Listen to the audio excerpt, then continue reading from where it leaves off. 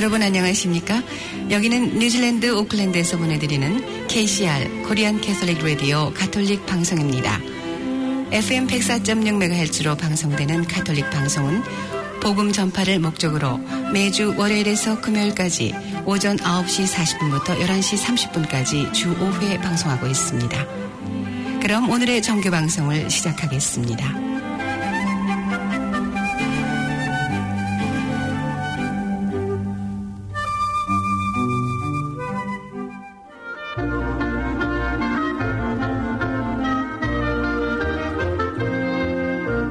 오늘의 강론.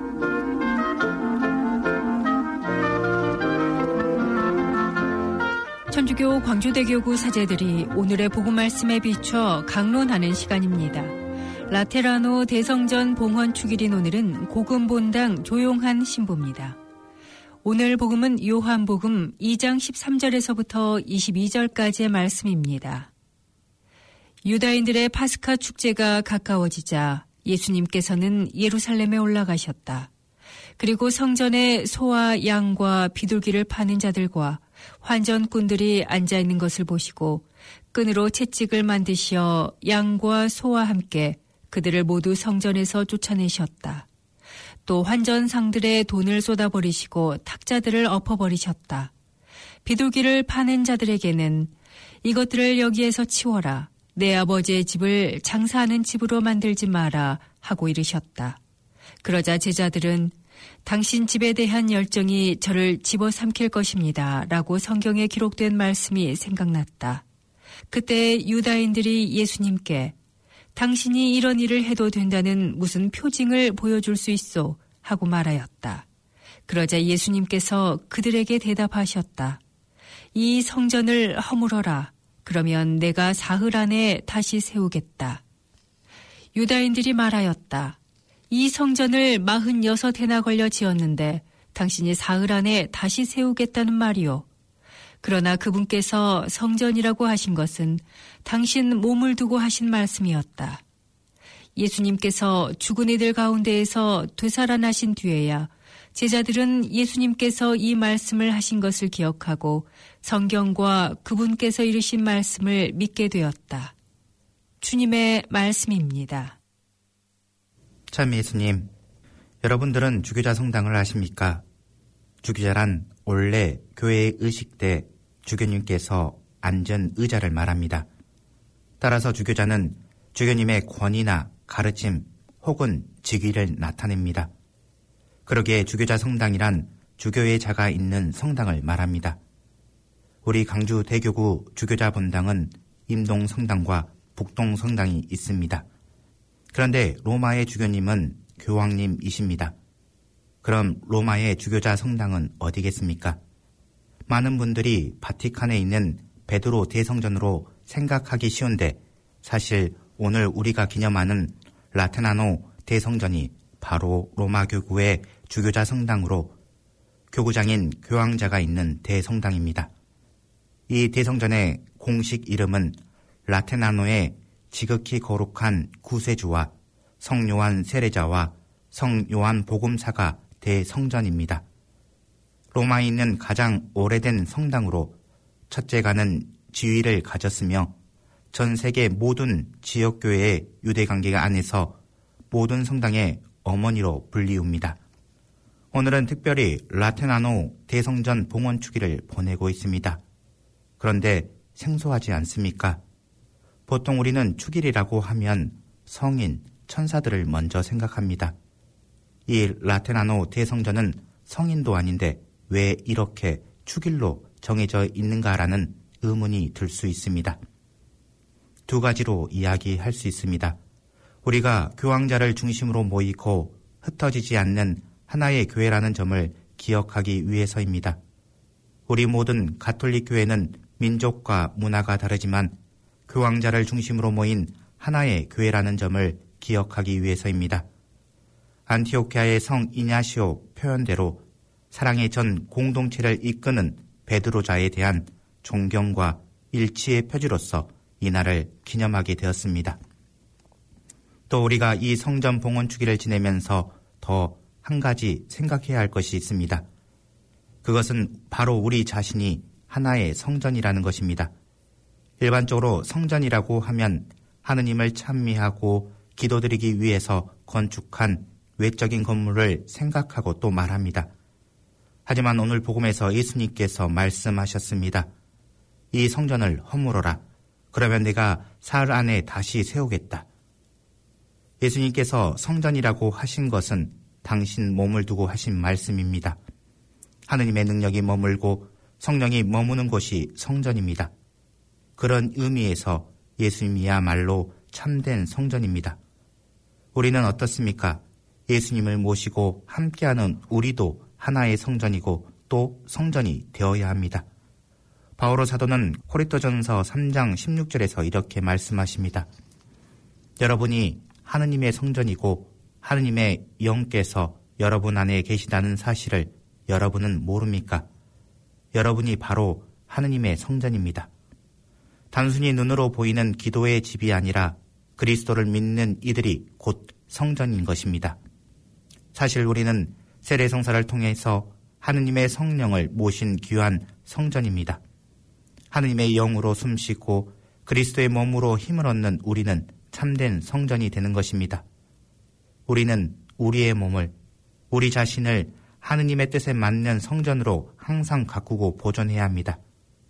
하느님을 모시고 있는 이 성전이 거룩한 것처럼 그 안에서 하느님께 기도하는 우리 자신도 다른 사람에게 나 자신을 통하여 하느님을 만날 수 있는 장, 성전이 되도록 하여야 할 것입니다. 오늘 요한복음에는 나오지 않지만 다른 복음에서 예수님께서 이렇게 말씀하셨습니다. 내 집은 기도하는 집이라 불리리라. 우리가 진정한 성전이라면 우리는 기도하는 사람으로 불리어야 할 것입니다. 형제자매 여러분, 우리를 당신의 영으로 채워주신 하느님께 감사드리며 성전으로서 우리 자신을 끊임없이 정화시켜 나아갈 수 있도록 하느님께 도움을 청합시다. 오늘 말씀에는 복음본당 조용한 신부였습니다. 내일도 조용한 신부의 강론이 계속됩니다.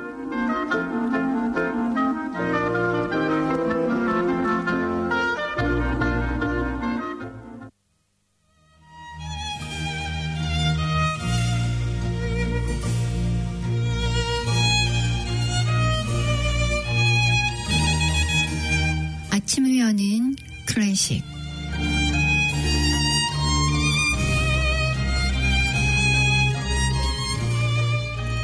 (1초가) 60번이면 1분이고 1분이 60번이면 1시간입니다. 세계 어디서나 어기움 없이 같은 속도입니다. 그러나 시간의 흐름은 다릅니다. 재밌게 기쁘게 걸어가면 1시간이 1분처럼 지나가고 끌려가듯 힘들게 걸어가면 1분이 1시간보다 깁니다.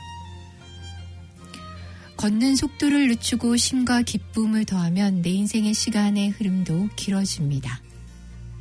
오늘 들으실 곡은 엘가의 사랑의 인사, 그리고 슈베르트의 판타지아 작품 번호 103번 두 곡 이어서 들으시겠습니다.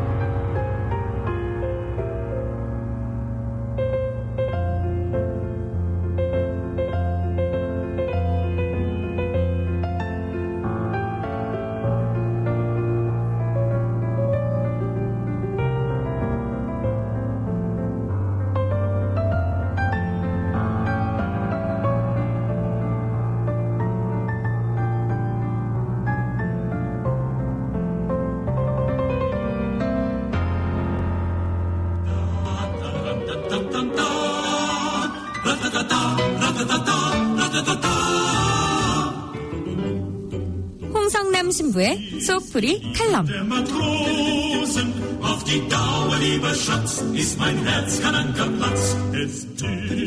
마음이 답답하고 힘드신가요? 우리 생활과 밀착된 풍부한 예화들과 속 시원한 조언으로 영적 갈등을 풀어주는 홍성남 신부의 속풀이 칼럼. 이 시간 진행해 가톨릭 영성심리상담소 소장 홍성남 마테오 신부입니다.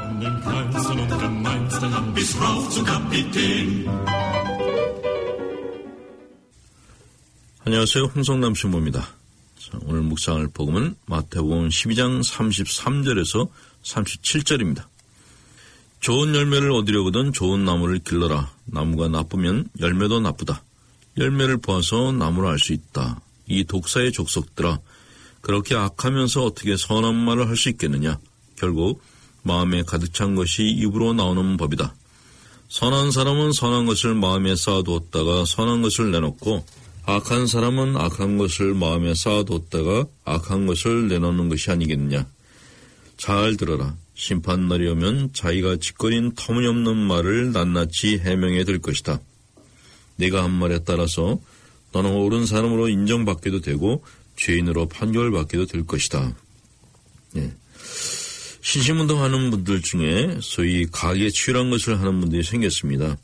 가계치유란 자신의 가게 안에 어떤 조상들이 한이 풀리지 않은 상태에 있거나 지연제가 있을 때 좋지 않은 영향이 현재에 미치기 때문에 미사나 기도를 통해서 풀어야 된다는 논리입니다. 얼핏 생각하기는 의미가 있는 듯이 들리기도 합니다만 영성적으로는 아주 건강하지 못하고 이단적인 요소까지 포함되어 있습니다. 우선 교리상으로 봅시다. 개인의 죄는 개인이 하나님 앞에서 심판을 받는다고 합니다. 또한 영세를 받으면 개인의 죄가 주님의 십자가상 죽음으로 사함을 받는다고 믿는 것이 우리의 신앙입니다. 그런데 조상들의 죄가 후손들에게 전가된다고 하는 것은 가톨릭 신앙이 아닙니다. 심리치료 면에서도 가계치유는 좋지 않은 결과를 낳는다고 봅니다. 원래 가계치유는 정신분석에서 유래된 것입니다. 사람들 어린 시절 어른들로부터 받은 것에 의해서 자아 정체성이 형성됩니다. 어린 시절 상처를 많이 받은 사람들은 마음 안에 어른들에 대한 분노가 해소되지 않은 채 한처럼 덩어리를 형성하고 있습니다. 그래서 과거를 돌아오며 한을 푸는 작업을 하는 것이 심리치료의 전형적인 방법입니다. 결과적으로 마음의 편안함, 마음의 건강함을 찾도록 하는 것이 심리치료의 가계치유입니다. 그러나 지금의 가계치유로는 사람들의 마음의 불안감을 조성합니다. 사람들이 기도를 통해서 하나님과 통교하고 마음의 편안함을 얻도록 하는 것이 아니라 반대로 불안함과 눈치봄을 가중시키는 병적인 신앙의 길로 이끌 가능성이 높습니다. 지금 일이 잘 안 되는 것은 정성이 부족해서라고 하는 무당들의 논리 같은 것이죠.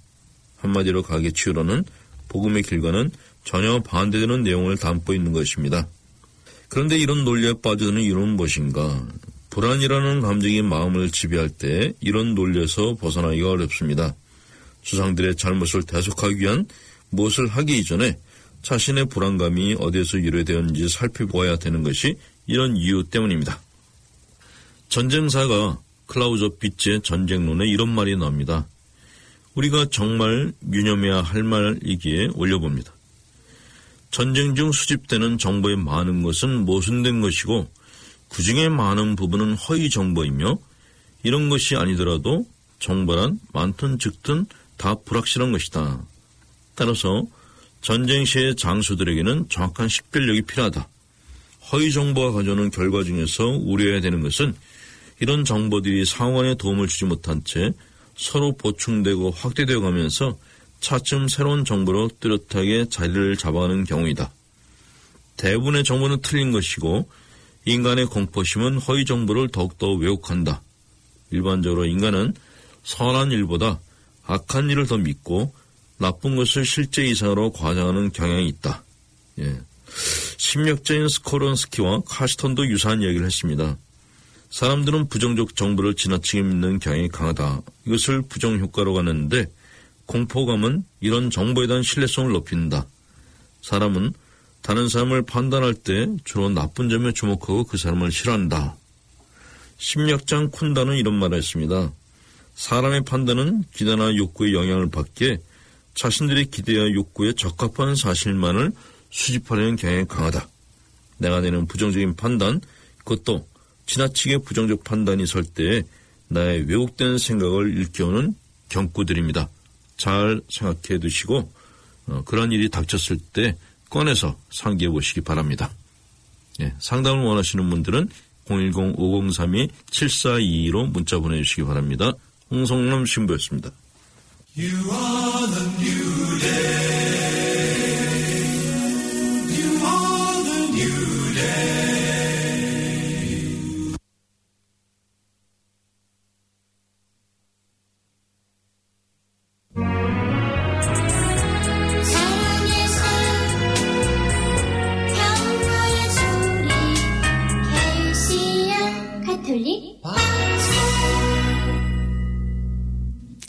사랑의 샘 평화의 소리 KCR 10시 뉴스 365 헬스 ABC 여행사 개토하우스 아덱스본 권명회 JP 에듀케이션 EL 디자인 전망 좋은 창 공동 제공입니다.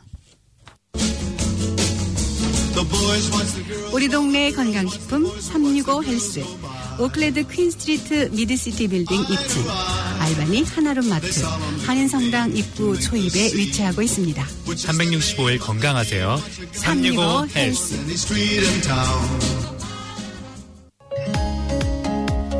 할인 항공권 전문 취급 ABC 여행사 항공권 전문가들이 친절하게 상담해드립니다. 신속, 정확, 친절 서비스 ABC 여행사에 오시면 편안함이 있습니다. 최고의 여행 ABC가 만들어드립니다. 59번지 하이스트리트 9층 ABC 여행사 지금 전화주세요. 379-9009 가톨릭 뉴스입니다. 프란치스코 교황이 교황청 재무구조의 투명성을 강화하는 개혁에 나섰습니다. 바티칸 뉴스 등에 따르면 교황청은 국무원의 교회기금 관리 기능을 사도자 재산관리처 APSA로 이관하기로 하고 이관 작업을 통제 감독할 위원회를 출범시켰다고 밝혔습니다. 수십 년 만에 이루어지는 국무원 업무 기능 조정은 교황이 교황청 금융개혁이라는 중장기 목표를 위해 직접 관여하는 것으로 알려졌습니다. 교황청의 기금, 자산관리 업무를 APSA로 일원화해 전통적으로 부패가 가장 취약한 부분으로 지목돼 온 재무구조를 혁신하고 재무활동의 투명성을 높이려는 취지입니다. APSA는 교황청과 바티칸 시국의 고유 재산을 관리하고 임무 수행에 필요한 경비 지출을 총괄하는 조직입니다. 교황청 관료 조직의 심장부로 불리는 국무원은 교황의 비서실격으로 교황 직무 수행을 보좌하고 외교 업무를 주관하는 기구지만 오래전부터 베드로 성금을 포함한 교회 기금으로 투자 활동을 해왔습니다. 외부의 견제를 받지 않고 독단적으로 기금을 운영하다 보니 투명성이 떨어졌습니다. 앞서 교황은 지난 9월 24일 영국 부동산 거래에 깊이 관여하고 베드로 성금을 전용 낭비했다는 의혹이 제기된 조반니 안젤로 베추 추기경을 교황청 고위 직책에서 전격 경질하며 강력한 금융개혁 의지를 대내외에 드러내 보인 바 있습니다. 뉴질랜드 뉴스입니다. 2명의 뉴질랜드 국방부 직원이 최근 지역사회 코로나 바이러스 발생의 중심에 있으며 1명은 감염된 후 오클랜드에서 웰링턴으로 이동했습니다. 국방부 직원 첫 번째 확진자는 오클랜드의 겸역시설에서 근무하는 군인으로 지난 금요일 오후에 확진된 것이 발표됐고 이 확진 군인의 게놈 시퀀싱에서는 오클랜드 검역시설인 제트파크 호텔에서 확진된 사례와 연결되는 것으로 확인됐습니다. 국방부 직원 두 번째 확진자는 첫 번째 확진자인 군인과 오클랜드에서의 회의에 참석한 국방부 민간인 직원입니다. 보건부에서는 코비드 트레이스 앱을 사용해 오클랜드에서 웰링턴으로 이동한 국방부 직원 확진자가 방문한 여러 장소에 대해 알림을 보냈다고 밝혔습니다. 국방부 직원이 방문했던 위치는 오클랜드 공항 국내선 터미널 오클랜드 공항 내 어비스 카 렌탈, 올리언스 치킨즈 앤 와플스, 더 집시 모스, 헛슨, 웰링턴의 리틀 페낭 등입니다. 코비드 트레이스 앱을 통해 전송된 알림은 사용자에게 바이러스와 접촉했을 접촉했을 경고했습니다. 보건부는 불쾌감을 느끼는 등 증상이 느껴지거나 보다 자세한 정보를 원하는 사람은 헬스라인 0800-358-5453으로 전화해 줄 것을 당부했습니다. 해외에서 거주하고 있는 키위들 50만 명 정도가 앞으로 몇 년 안에 코로나 팬데믹을 피해 뉴질랜드로 돌아올 것으로 새로운 조사에서 나타났습니다. 해외 거주 키위들의 네트워크인 키아가 실시한 조사에서 25만 명의 키위들이 앞으로 2년 이내에 집으로 돌아올 예정이라고 응답했으며 또 다른 25만 명은 그 다음 해 정도에 귀국할 것으로 조사됐습니다. 키아의 토니 트루스서브 대표는 100만 명이 넘는 키위들이 해외에서 거주하고 있으며 다른 OECD 국가 어느 나라에 비해 숙련된 기술 인력들이 해외에 거주하고 있다고 밝혔습니다. 귀국하는 많은 키위들 중 상당수는 숙련된 기술을 보유하고 있으며 약 20% 정도는 국내에서 비즈니스에 투자할 것으로 기대되면서 이에 따른 고용 증가 효과가 예상된다고 말했습니다. 지난 몇십 년 동안 우수인력 유출의 상황에서 우수인력 유입으로 반전되면서 코비드로 침체된 국내 경기에 도움이 될 것으로 기대되는 한편 이미 부족한 주택시장과 사회 간접시설에 추가로 큰 부담이 되면서 새로운 사회적 과제로 나타났습니다. 국내 검역시설에 머물 수 있는 예약권 MIQ 바우처가 없어 비행기 탑승이 불가능해진 승객들에게 에어 뉴질랜드가 항공권의 날짜 변경을 허용한다고 발표했습니다. 어제 에어 뉴질랜드 측은 MIQ 바우처가 없어 귀국행 비행기를 탈 수 없게 된 예약 승객들에게 탑승권의 날짜를 변경해주고 환불이 불가능한 탑승권일 경우 해당 크레딧을 인정해주기로 한다고 밝혔습니다.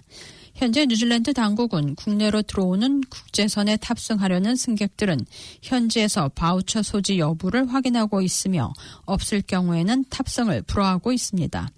그러나 국내 검역시설은 이미 크리스마스 시즌까지 예약이 완료되어 일부 승객들은 불만을 제기했습니다.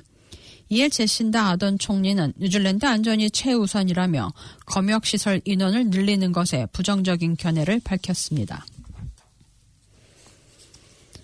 부동산 협회 웹사이트인 realestate.co.nz 자료에 따르면 올해 10월 전국의 평균 주택 가격은 77만 2,288달러이고 주택 호가 asking price는 작년 대비 12.4% 상승했고 오클랜드 평균 호가는 101만 5천 달러로 집계됐습니다.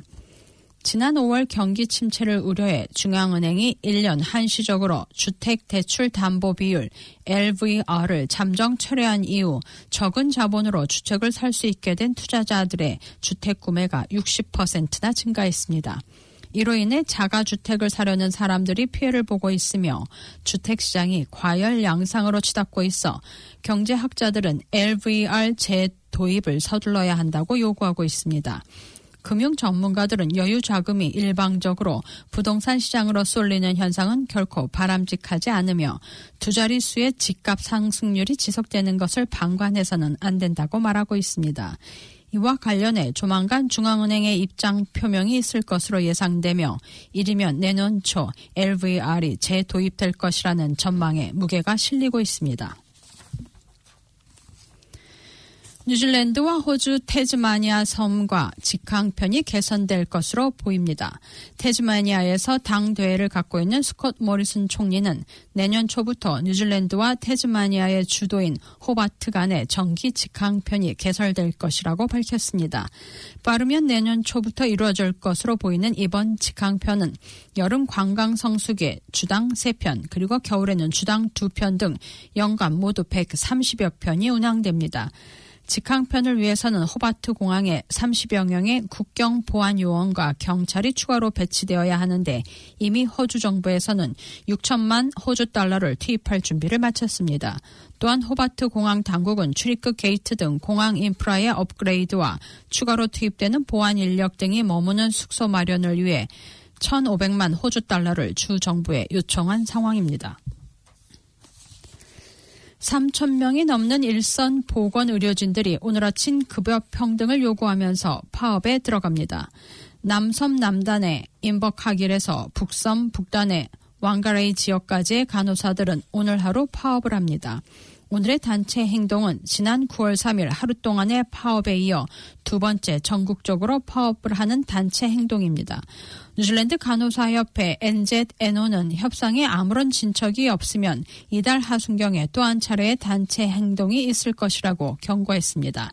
NZNO의 관계자는 지난달 협상에서 정부 관계자의 대응에 실망했다고 말하며 정부와 지역보건위에 보다 책임 있는 사람들이 일선 의료진들을 위해 균형 있는 급여가 되도록 긴급한 조정이 필요하다고 밝혔습니다.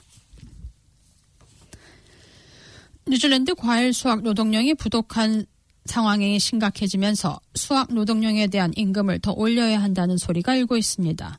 남태평양 국가들로부터 저렴한 노동력의 공급이 중단되면서 원예와 과일 산업에 큰 타격을 주고 있지만 이 분야에 종사하는 키위들은 고된 노동이지만 임금이 너무 낮다고 말했습니다. 퍼스트 유니언 노조의 관계자도 농장주들과 고용주들에게 현행 시간당 22.10달러에서 생활수당들을 더 지급하도록 제안하고 있다고 말하며 농장주들이 힘든 작업에 노동력을 구하기 위해서는 무언가 더 매력적인 오퍼를 제시해야 할 것이라고 말했습니다. 코로나 사태에도 불구하고 통계청의 자료에 따르면 금년 9월 말까지 지난 한 해 동안 과일 수출액은 380억 달러로 전년 대비 11%가 늘어난 것으로 나타났습니다. 지금까지 전해드린 뉴질랜드 뉴스는 뉴질랜드 헤럴드, TVNZ, 스타프, 뉴스업, 라디오 NZ에서 간추렸습니다. 끝으로 날씨입니다. 오클랜드 오늘은 오전에는 맑겠으나 오후에 천둥을 동반한 비가 내리겠습니다. 낮 최고 기온은 19도로 예상됩니다. 화요일인 내일은 대체로 흐리며 소나기가 내리겠습니다. 아침 최저 기온은 13도, 낮 최고 기온은 19도로 오늘과 비슷하겠습니다. 지금까지 유경이었습니다.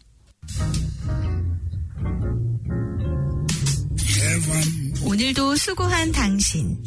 다가오는 특별한 날엔 특별한 케이크로 자리를 빛내보세요. 열심히 일한 나에게 선물하는 달콤한 사치. 이젠 케이크도 명품으로 드세요. 엄선된 재료로 최상의 품질만 고집하는 프리미엄 케이크 하우스, 게토 하우스. 문의 전화 274-7744.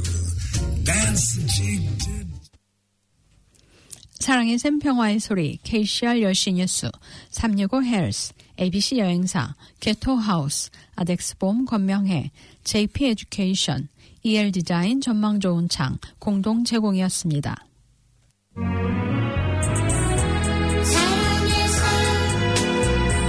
평화의 소리, KCR 가톨릭 이어서 KCR 특강 박동호 신부의 제2차 바티칸 공회가 방송됩니다. 104.6 FM 가톨릭 방송입니다.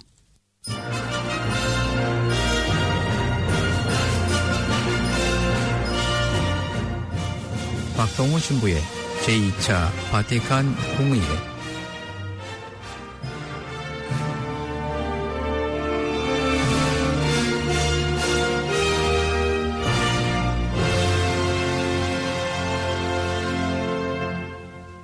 안녕하십니까. 박동호 신부입니다.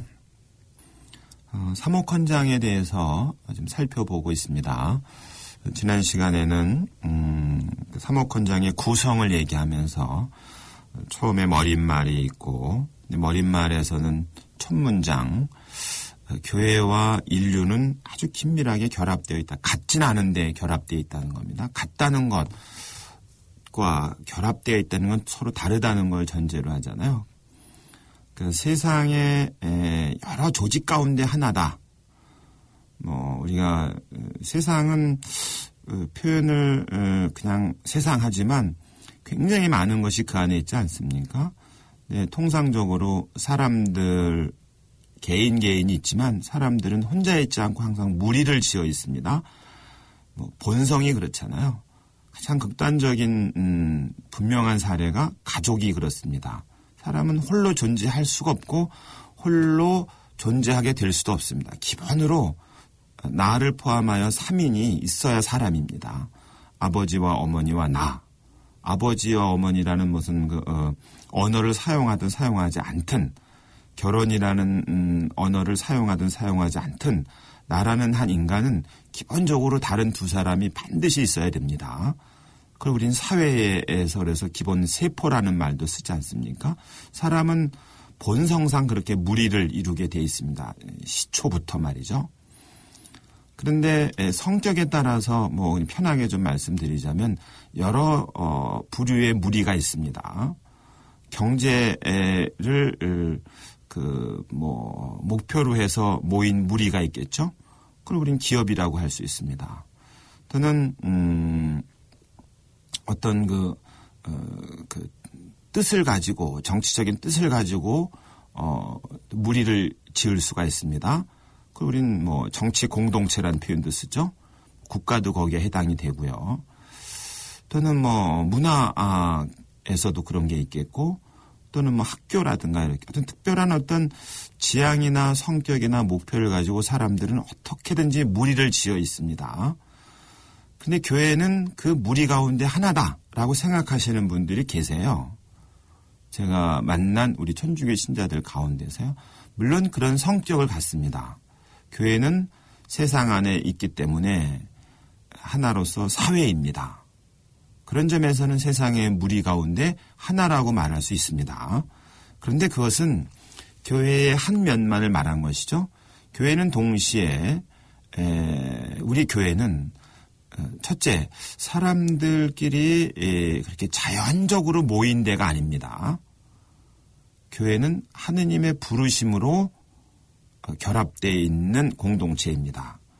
두 번째로 교회는 사람들이 뜻을 모아서 임의로 결성한 조직이 아닙니다. 경제 공동체인 기업이라든지 정치 공동체인 정당이라든지 또는 학교, 문화 공동체인 학교라든지 이런 조직이 아닙니다. 근데 어떤 분들은 교회는 또 그런 조직 가운데 하나라고 이렇게 하위 개념으로 만들려는 분들이 있습니다. 적어도 교회는 사람들끼리 뜻을 모아서 결성한 그런 집단이 아닙니다. 하느님의 부르심에 모인 백성입니다. 하느님이 모아놓은 백성입니다. 하느님 백성입니다. 그러니까 교회는 사람들이 특정 목적을 놓고 의기투합하여 만든 조직이다라고 말할 수 없습니다. 세 번째로 교회는 그 임무와 사명에 있어서도 다른 세상 조직과는 다릅니다. 다른 세상 조직은 고유의 임무와 사명이 있습니다.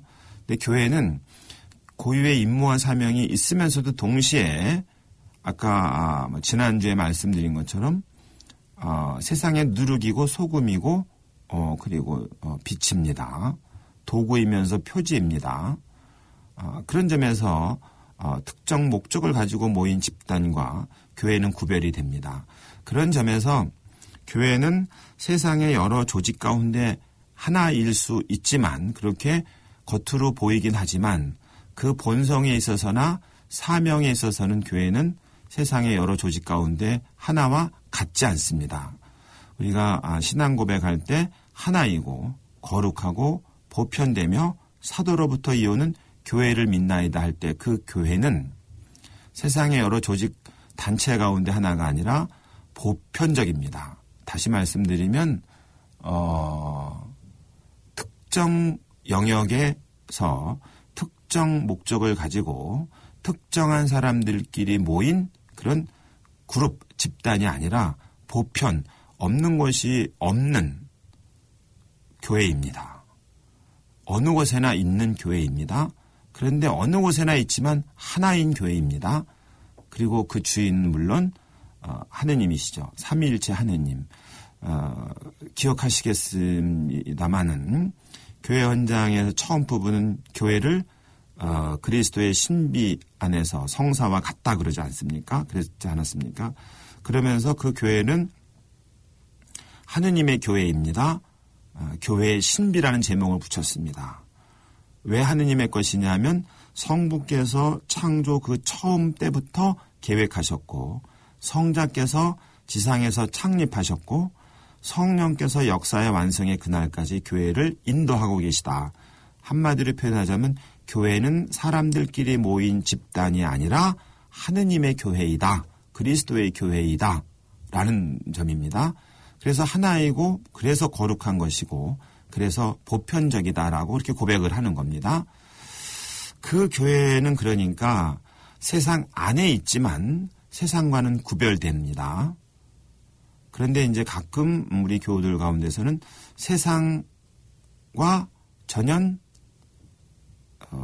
다른 세상과 관계를 맺지 않아야 하는 혹은 세상으로부터 분리되어 있어야 한다. 교회는. 그러면서 또 좀 더 점잖게 교회는 영생의 사후에 혹은 가장 은밀한 내적인 마음의 문제를 다루는 것이고 세상은 돈이라든가 권력이라든가 이런 걸 다루는 거다. 이 둘은 서로 만날 수가 없다.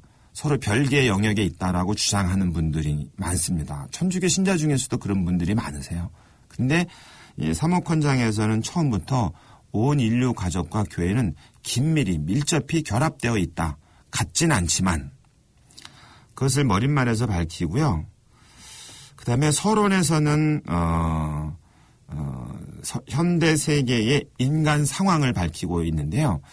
자, 교회가 세상 안에서 세상과 인류 가족과 긴밀하게 결합되어 있는데 교회 헌장에서 말씀드리지 않았습니까? 인류의 일치, 하느님과의 친교를 위한 수단 혹은 도구 혹은 표지다고 말씀드렸는데요. 말하면 교회는 그 임무가 뭐냐, 세상 안에 있는 임무가 뭐냐, 그것은 세상에 봉사하기 위해서다. 하느님과의 친교를 도모해 주는데, 안내해 주는데, 드러내 주는 그 봉사의 임무, 그리고 인류를 일치시키는데 봉사하는 임무가 있다. 교회에게는. 그게 교회가 하느님으로부터 받은 사명에 따른 임무다. 수행해야 될 임무다. 숙제다. 과제다. 이런 겁니다. 그러니까 인류에 대한, 인간에 대한 봉사가 교회가 할 일이라면은, 근데 그 인간이, 인류가 한 개인뿐만 아니라 그 인간 공동체가, 인류가 지금 어떤 처지에 놓여 있는지를 알아야 되지 않겠냐. 너무나 상식적인 거 아닙니까? 예전에는 그랬습니다. 일방적으로 지시하고, 그리고 일방적으로 계도하고, 일방적으로 야단치고, 일방적으로 상 주고, 일방적으로 벌 줬습니다. 언제요? 공의회 이전에는요. 그러나 공의회에서는 교회는 인류의 일치를 위한 수단이고 도구, 표지이면서 도구입니다. 그럼 목표는 인류의 일치잖아요. 그럼 교회는 수단의 역할을 합니다. 도구의 역할을 합니다. 봉사의 역할을 합니다. 그 봉사하려니까 내가 봉사할 대상이 지금 어떤 처지에 놓여 있는가를 알아야 되잖아요. 그걸 모르고 봉사를 한다고 하면서 내가 원하는 거, 내가 바라는 거, 내가 하라는 것을 일방적으로 내놓는 것은 봉사자의 역할이 아니라 주인의 역할이잖아요. 그런 점에서 2차 바티칸 공의회에서는 교회가 인간에게 봉사한다. 그러니까 당연히 지금 현대 인간은 어떤 처지에 놓여 있는지 그 인간의 상황에 대해서 교회는 알아야 되겠다. 뭐 너무나 간단한 얘기죠. 아프다. 근데 내가 그에게 봉사할 일은 뭐겠습니까? 아픔을 치유해 주는 거겠죠. 그 사람이 지금 고통스럽다. 그럼 그 고통스러운 그 사람에게 봉사하는 일이 뭐겠습니까? 고통에 동참해 주는 일이겠죠. 그런 의미에서 사목헌장에서 서론 부분은 현대 세계의 인간 상황을 설명하고 있습니다. 자, 그렇다면은 우리가 물어보게 되는 겁니다. 인간 상황이 무엇인가를 이 교회는 먼저 보려고 합니다. 1960년대 인간 상황이 오늘의 인간 상황하고 다를 수 있지 않습니까? 그러면 어떤 일이 생길까요? 60년대 말했던 이 사목헌장은 이제 철진한 얘기고 시대에 뒤처진 얘기다 이렇게 말할 수 있을까요? 그렇지가 않습니다. 패턴입니다. 그걸 문법이라는 표현도 쓰는데요. 좀 표현을 좀 단순화시키면 교회는 인간에 대한 봉사의 임무를 수행하기 위해서 첫째, 보라, 세상을 보라 합니다. 하늘을 보라가 아니고요. 하늘을 보더라도 하늘을 본 그 맑은 눈으로 세상을 보라입니다. 인간이 어떤 처지에 놓인지 보라. 희망의 사인이 있는가? 고뇌의 사인이 있는가 보라. 희망의 기쁨이 있다면 슬픔과 고뇌도 있다면 그걸 보라는 겁니다. 그래야 맞춤형 봉사를 할 수가 있습니다. 그다음에 보기만 하는 게 아니죠. 판단합니다. 식별합니다.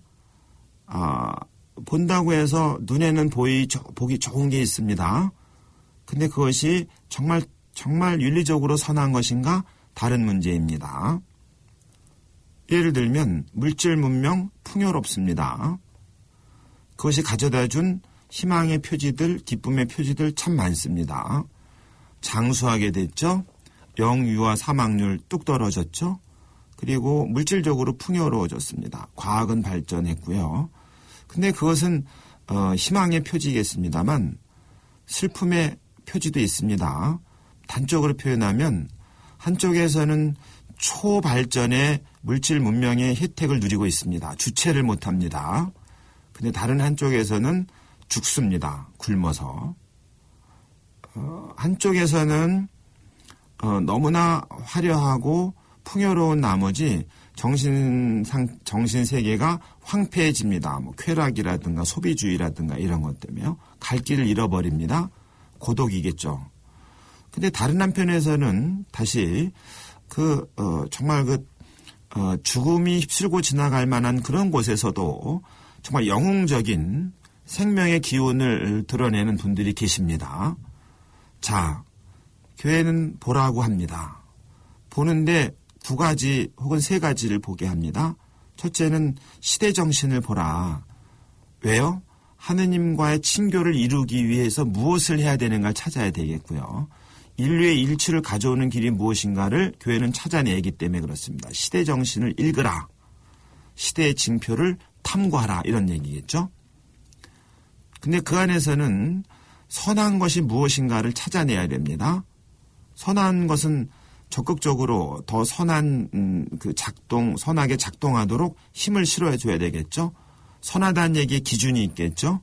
좀 이따 말씀드리겠습니다. 먼저 말씀드리면 선한 것의 기준, 악한 것의 기준이 뭐냐. 인간 존엄함에 기여하는가 기여하지 않는가이고요. 하나는. 동시에 2번째로는 공동선을 실현하는 데 기여하는가 기여하지 않는가입니다. 하나는 개인일 수 있겠고 한 사람 한 사람 모든 인간을 말하는 것이고 다른 하나는 사회 혹은 공동체를 말하는 겁니다. 그 사회 인간과 공동체의 선한 것, 옳은 것은 우리는 선하다고 말하는 것이고요. 아무리 물질 문명이 분명했지만 풍족하게 발전했지만 인간에게 고통을 가져다 준다든지 공동체를 황폐화시키는 불의가 자행된다면 그것은 아무리 풍요로운 물질 문명이라도 교회는 선하다고 말하지 않습니다. 시대정신을 파악하고 선한 것을 선택하고 악한 것을 거부하는 거요. 그런 것들이 반드시 필요하죠. 그래야 봉사할 수 있습니다. 진정으로. 그래서 서론 부분에서 현대세계 인간 상황을 보라. 시대 징표를 탐구하라입니다. 그리고 시대 징표를 탐구하는데 기준이 있습니다. 그냥 우리는 사회과학자도 아니고 교회는 인간에 관한 전문가이고 세상을 잘 관리하라는 하느님의 명령을 받은 그 메시지를 가르쳐야 될 책임이 있습니다. 그러니까 교회가 시대 징표를 파악하는 것, 그다음에 현대세계 인간 상황을 해석하는 것은 교회가 반드시 기여해야 될 몫입니다. 그런데 그 기준이 있다고 말씀드렸는데 앞에 잠깐 말씀드린 것처럼 인간 존엄함과 공동선입니다. 그 내용을 1부에서 다룹니다. 제1부의 제목은 인간의 소명과 교회인데요. 인간의 소명과 교회인데 제1장이 인간의 존엄이고 제2장이 인간 공동체입니다. 미리 말씀드리자면 구원이 뭐냐? 그 교회 사명이 뭐냐? 당연히 구원의 도구이잖아요. 교회 사명은 그래서 복음하라고 말합니다. 복음하는 인간은 구원받아야 하고 사회는 끊임없이 쇄신되어야 합니다. 그 내용을 실천하는 건데요. 인간의 구원을 인간 존엄에서 찾는다면 사회 쇄신을 제2장이 인간 공동체에서 찾는 겁니다. 그래서 인간의 존엄함과 공동선이라고도 이렇게 그냥 간략하게 부르기도 합니다.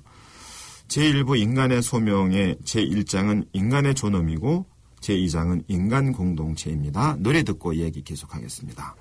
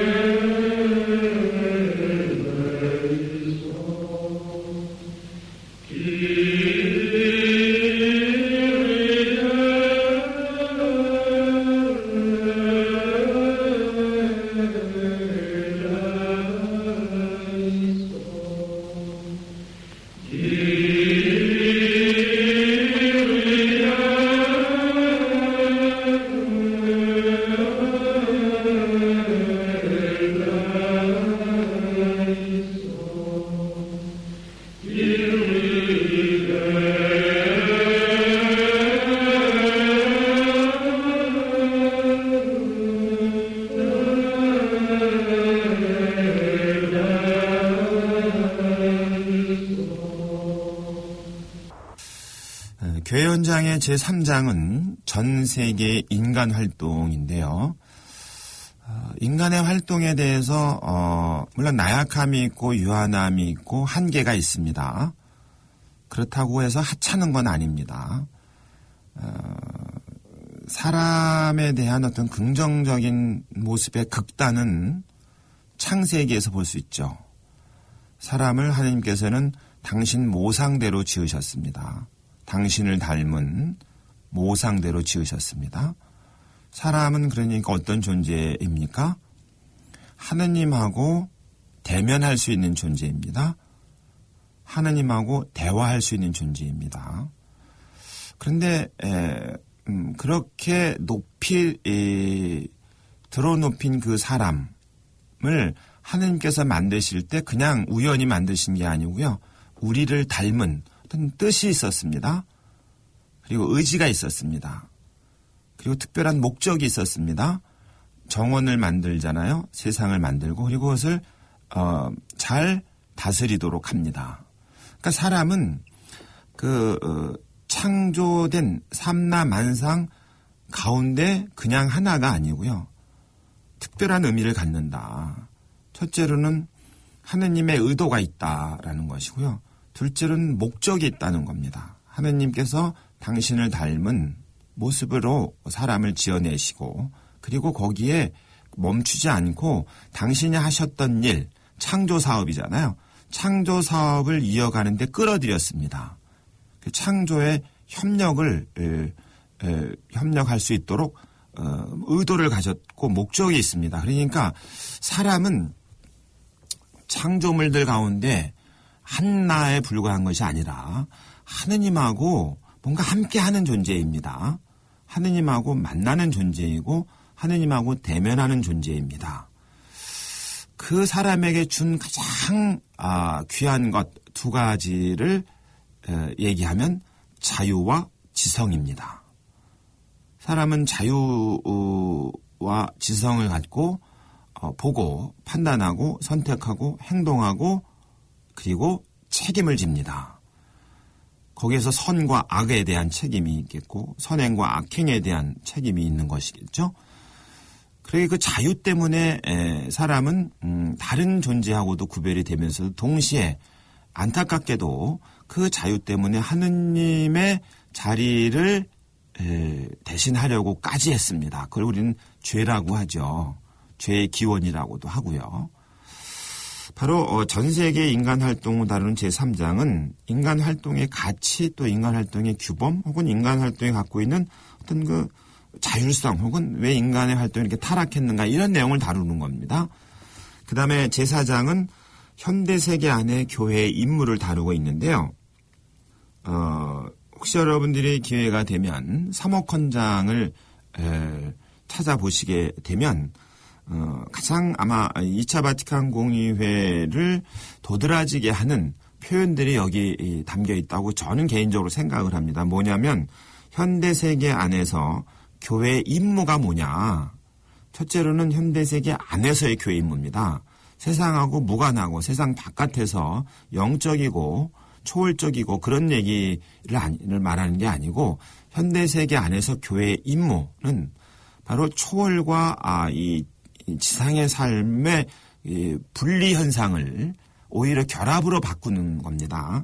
그래서 교회와 세계의 상호 관계 그리고 여기서 제가 조금 전에 말씀드린 것처럼 공의회의 어떤 그 성격 자세를 극명하게 드러내주는 대목이기도 하는 개인적인 생각을 한다고 말씀드렸는데 이런 겁니다. 교회가 개인에게 주고자 하는 도움, 교회가 인류 사회에 주고자 하는 도움, 교회가 인간 활동에 주고자 하는 도움, 교회가 현대 세계에서 받는 도움, 그리고 알파와 오메가이신 그리스도. 제가 그 제목만 잠깐 읽어드렸는데요. 무엇을 강조하기 위했냐면 이 도움이란 표현 때문에 그렇습니다. 서로 돕는다는 얘기는요. 상하 관계가 아니고 수직적인 관계가 아니고 지배 종속의 관계가 아니고 상호 호혜 관계란 뜻이잖아요. 그러니까 교회와 세계는 상호 관계를 맺고 있다. 좀 더 구체적으로 말하면 우리가 교회를 얘기할 때 우리 천주교 신자뿐만 아니라 비가톨릭 그리스도인 신자들이 사회의 모범이 되기보다는 악표향을 주는 것이 있는데 그것이 그리스도인들 사이의 분열입니다. 한 분 하느님을 믿고 한 분 그리스도를 믿고 한 분 성령을 믿으신다면서도 그 믿는 사람끼리 서로 싸우는 거예요. 근데 그게 믿지 않는 사람들의 눈으로 보기에는 도대체가 납득이 안 되는 겁니다. 왜요? 하느님은 사랑이시라고 했고요. 예수님께서는 서로 사랑하라고 했고요. 왼수까지 사랑하라고 했고요. 성령께서는 진리의 영이라고 하셨잖아요. 근데 왜 그 성부, 성자, 성령을 하느님이라고 고백하는 당신들끼리 싸웁니까? 라고 물어보면 답할 뾰족한 수가 없는 거예요. 그런데 그리스도교 안에서도 그런 분열 현상이 있지만 교회와 세상을 철저하게 분리시키는 경향도 있는 겁니다. 교회는 성스럽고 세상은 속되다고 말합니다. 교회는 깨끗하고 세상은 더럽다고 말하는 거죠. 교회에는 구원이 있다고 말하고 세상에는 구원이 없고 죽음만 있다고 말하는 겁니다. 성속 이원론이라고 말하죠. 자, 그런 맥락에서는 교회가 세상에 도움을 받을 게 있겠습니까? 없겠죠.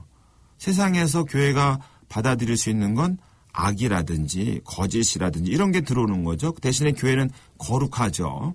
그래서 교회와 세상을 구별해야 하거나 담을 치거나 서로 소통하지 않는 것이 마치 교회가 갈 길이라고 믿는 태도가 하나 생길 수 있는 거고요. 그게 또 잘못 작동하게 되면 이상한 우월주의라든지 또는 배타주의가 형성이 됩니다. 그래서 교회 바깥에는 구원이 없다라고 주장하는 일까지 벌어집니다. 교회 바깥에는 구원이 없다. 왜냐하면요. 교회는 하느님의 교회이니까 오류를 범할 수가 없잖아요. 그럼 세상에는 오류가 있잖아요. 에러가 생깁니다. 그 에러는 구원을 가져다 주지 못하는 거죠. 그래서 교회 바깥에는 구원이 없다라고까지 극단적인 주장을 펼치게 되고 그러다 보면 교회하고 세상은 어떻게 담을 쳐서 가급적이면 상호 관계를 맺지 않는 것이야말로 때를 덜 타는 길이 되겠죠. 그러나 2차 바티칸 공의회에서는 하나님께 대한 신앙 고백뿐만 아니라 역사에 대한 반성에서 대전환을 가져오게 됩니다. 말하자면 교회도 세상의 여러 현세 사물 질서도 앞에서 제가 말씀드린 것처럼 1장의 제1부의 1장과 2장 인간 존엄함과 인류 공동체 인류를 위해서 봉사한다. 교회도 봉사하고 세상도 봉사해야 된다. 세상이라고 하면 이제 여러 가지 의미를 쓰이겠습니다. 예를 들어서 정치, 종교가 있습니다. 그 종교와 정치가 있잖아요. 종교와 정치는 다 인간과 사회에 유익해야 됩니다. 근데 인간과 사회에 백해무익하거나 독보소처럼 작동했던 종교와 정치 있을 수 있습니다. 정치가 사람을 편하게 하는 게 아니라 사람을 억압하는 경우가 있죠. 독재 정치입니다. 정치가 사회, 공동체를 잘 돌보는 경우도 있지만 공동체를 위기로 몰거나 재앙으로 내모는 경우가 있습니다. 전쟁입니다.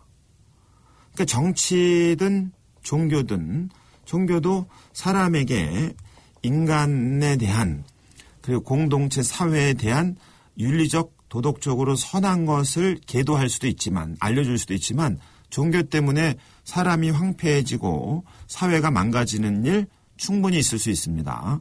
다시 말씀드리면 정치든 종교든 서로 사람에게 봉사하는 모양이 다른 겁니다.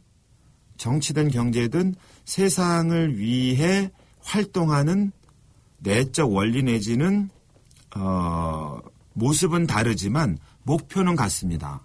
인간의 존엄함과 인류 공동체에 봉사합니다. 그럼 경제는요? 마찬가지입니다. 문화는요? 마찬가지입니다. 경제가 어떤 어떤 경제 그 이념을 가지고 어떤 경제 모델을 가지고 하더라도 그게 사회주의 경제 모델이라고 이름을 붙이든 그게 시장 자유주의 경제 모델이라고 이름을 붙이든 그것은 궁극적으로 수단이고 도구이지 목표가 될 수가 없습니다. 목표는 인간의 존엄함과 공동체, 공동선입니다. 그러니까 교회, 우리가 세상이라고 말할 땐 주로 이렇게 일반적으로 구별을 하죠. 정치, 경제, 문화 뭐 이런 식으로요. 사회 이런 식으로. 그러면 이 정치든 경제든 문화든 종교든 그 자체로 목적이 아니라 그것은 어디까지나 인간과 공동체를 위하여 선익을 가져오도록 작동해야 된다. 그게 하느님과의 친교를 가져오는 길이고 인류의 일치를 가져오는 길이라고 교회는 믿고 있는 겁니다. 그리고 예수님의 행적을 보아도 그렇다. 교회의 가르침을 보아도 그렇다. 구약의 전통을 봐도 그렇다고 말하는 거죠.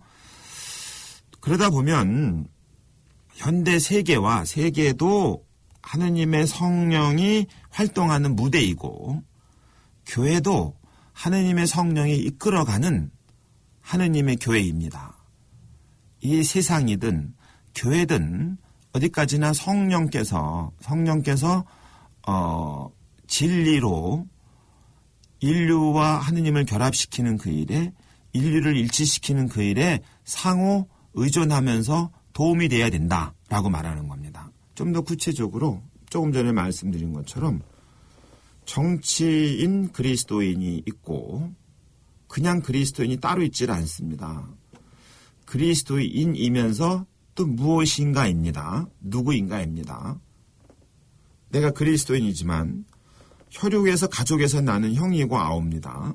근데 우리는 한 분 아버지가 계시니까 내가 한 분 아버지를 모신다 그러면 내 혈연뿐만 아니라 혈연이 아닌 다른 누구도 한 분 아버지를 모시는 내 형이고 내 누이입니다. 그럼 나는 그리스도인인데 내가 정치인이라고 쳐봐요.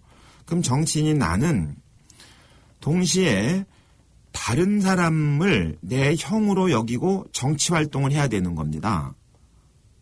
다른 사람을 내 누이라고 여기고 정치 활동을 해야 됩니다. 우리의 공통의 아버지는 하느님이시니까, 인류의 아버지시니까.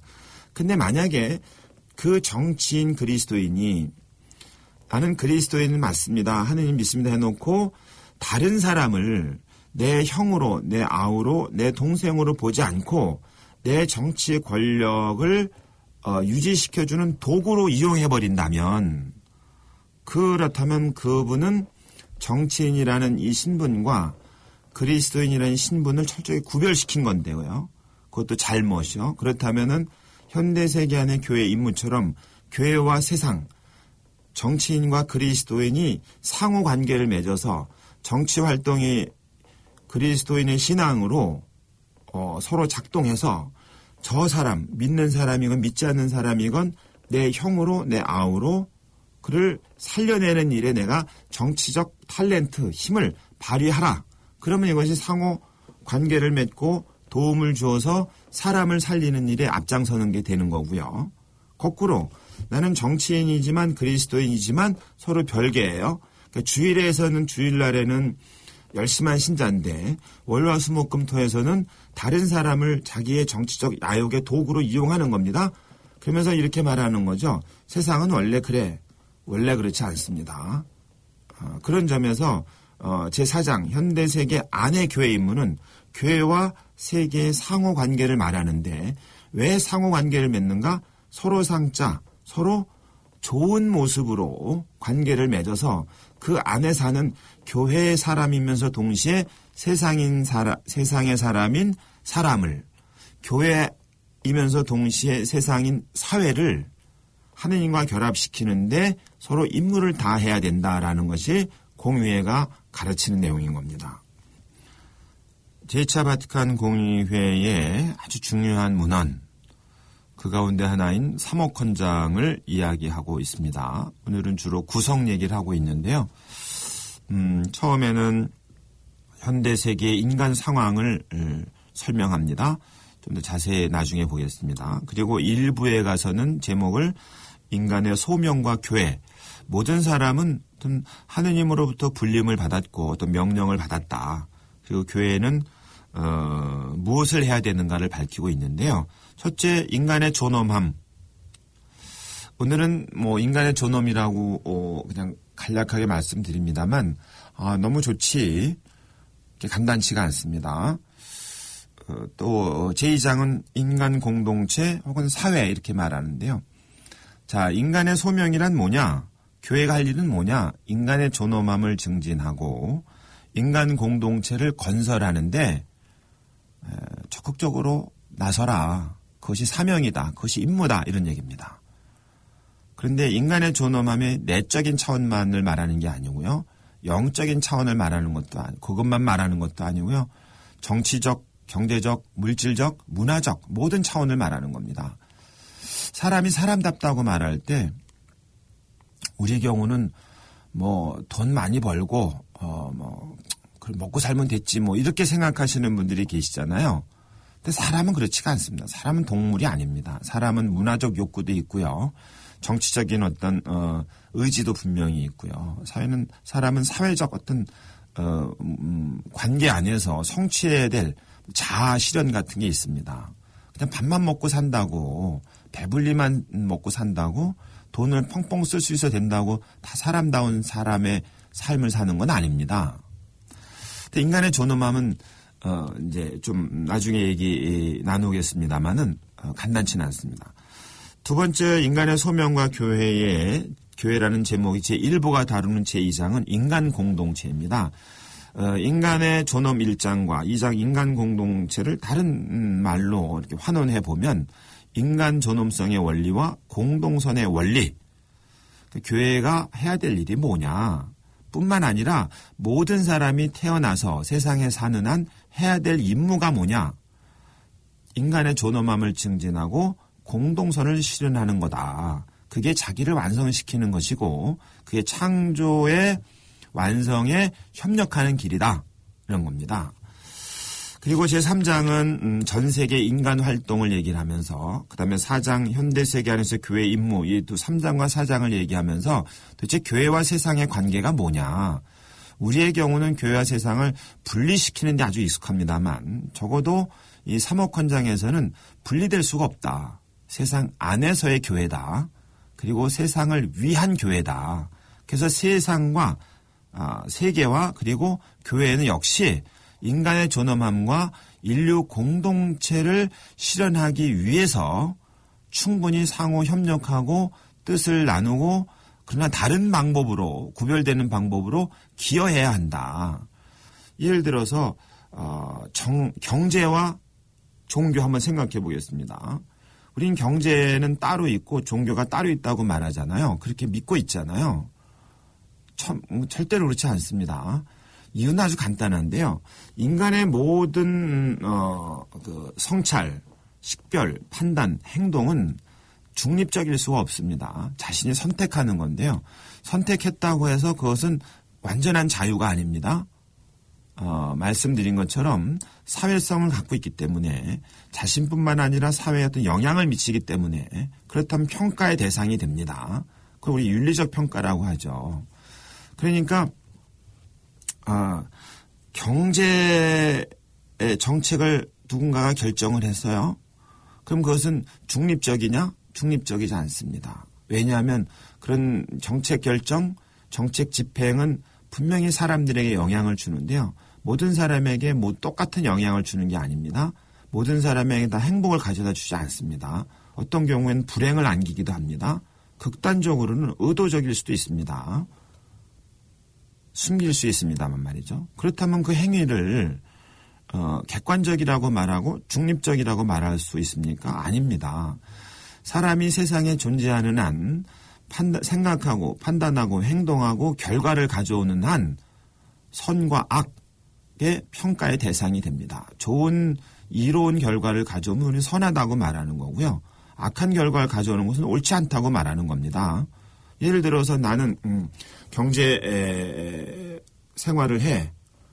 경제 생활은 수익을 내야 되는 거겠지.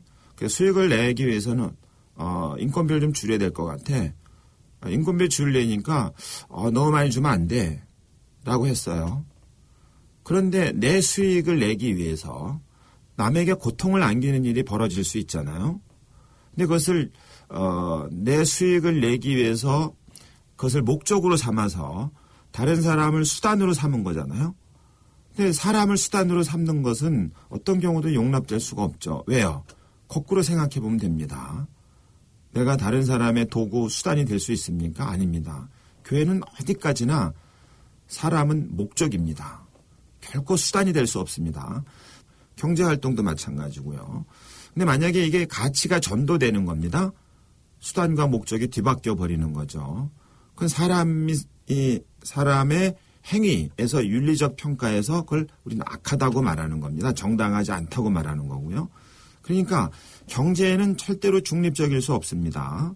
정책은 절대로 중립일 수가 없습니다. 왜냐하면 그 행위로 인해서 사람들에게 영향을 주는데 그 영향이 정당하고 선한 영향일 수도 있지만 부당하고 악한 영향일 수 있습니다. 다른 사람을 고통으로 내몰고 내 목적을 달성한다. 그것을 어떻게 중립적이라고 말할 수 있겠습니까? 그럴 수 없습니다. 어느 경우나 사람이 선택한 행위는 가치가 부여가 되고 그 가치에 따라서 선과 악을 식별할 수밖에 없습니다. 가만히 있으면 됩니다. 아무것도 안 하면 그럴 필요 없죠. 머릿속에서만 경제정책을 생각하고 머릿속에서만 생각하고 있으면 됩니다. 그런 점에서 정치뿐만 아니라 경제도 윤리의 평가의 대상이 된다. 과학도 마찬가지입니다. 그런 내용에서 정치가 됐든 경제가 됐든 문화가 됐든 어느 한 사회가 선택하거나 그리고 집행하게 되는 순간에 윤리 도덕의 평가 대상이 되어야 된다. 그런 점에서 종교가 정치에, 종교가 경제에, 종교가 문화에 기여하는 바가 있다. 아주 소극적으로는 정치가 괴물이 되지 않도록, 경제가 괴물이 되지 않도록 하는 것을 윤리 도덕으로 양심으로 사람들에게 일깨워주는 역할을 합니다. 소극적으로. 돈 나고 사람 났냐, 사람 나고 돈 났지 하는 얘기입니다. 돈이 최고야라고 사람들은 믿을지 몰라도 그것은 인간에게 고통을 안겨다 주는 것이므로 옳지 않다라고 사람들의 양심을 일깨우는 겁니다. 그것이 종교가 할 역할입니다. 또 긍정적으로는요. 무엇이 선한 것인가를 제시함으로써 선해로 호소하고 초대하는 겁니다. 뭐 예를 들어서 살인하지 말라. 그건 부정적인 뉘앙스잖아요. 나쁜 거죠. 하면 안 되죠. 그게 집단으로 하는 것을 우리는 전쟁이라고 하니까 전쟁은 더 이상 안 된다고 교회는 말하는 겁니다. 전쟁으로는 얻는 것이 아무것도 없다. 그러나 평화로는 잃는 것이 아무것도 없다. 특히 가공할 파괴력을 가지고 있는 현대의 무기를 생각해 보면 이렇게 얘기하는 거잖아요. 살인하지 말라가 부정적인 접근이라고 말하면 사랑하라. 그리고 원수까지 사랑하라. 이런 그 호소는 그 사랑은 증오를 이겨낸다. 왜? 증오, 보복, 증오, 보복, 증오, 보복. 그걸 우리는 폭력의 악순환이라 그러잖아요. 그럼 어떻게 개선할 것인가, 어떻게 극복할 것인가를 교회는 말하는 겁니다. 그게 정치적 갈등이든 경제적 이해관계이든 문화적인 충돌이든 간에 상호 이해하고 상호 양보하고 상호 그리고 사랑하고 더 나아가서는 희생까지도 요구하는 겁니다. 예수님의 모범을 본받아서. 그래야 폭력으로 계속되는 악순환을 사랑의 문명으로 바꿀 수 있다고 교회는 얘기를 하는 겁니다. 그리고 그것을 호소하는 겁니다. 어디에요? 양심에요. 그걸 선택하라고. 그리고 그 교회의 그런 가르침, 그건 우리 교회만 그런 게 아니고요. 모든 종교가 거의 비슷한 맥락으로 활동을 하고 있는 거죠. 자, 사목헌장에서는 그 인간의 존엄함과 인류 공동체를 위해서 교회가 세상과 함께 맡은 바 임무가 있다는 말씀으로 오늘 마무리하겠습니다. 다음 시간에는 2부 몇 가지 긴급한 과제를 소개해 보도록 하겠습니다. 안녕히 계십시오.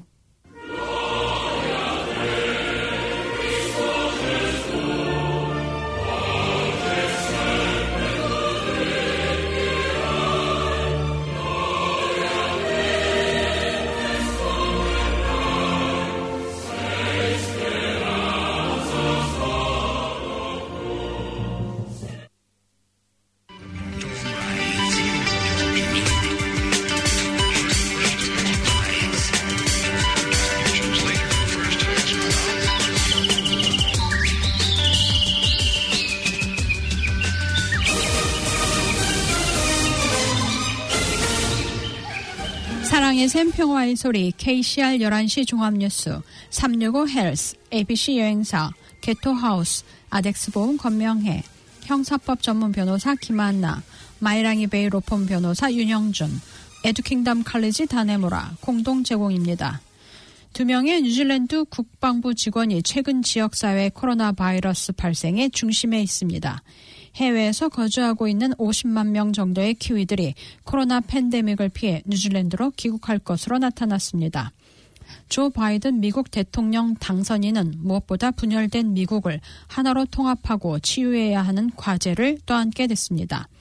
한국은행은 아세안 5개국의 재정, 경상수지 등이 비교적 안정돼 한국 수출에 긍정적 영향을 미칠 것으로 전망했습니다.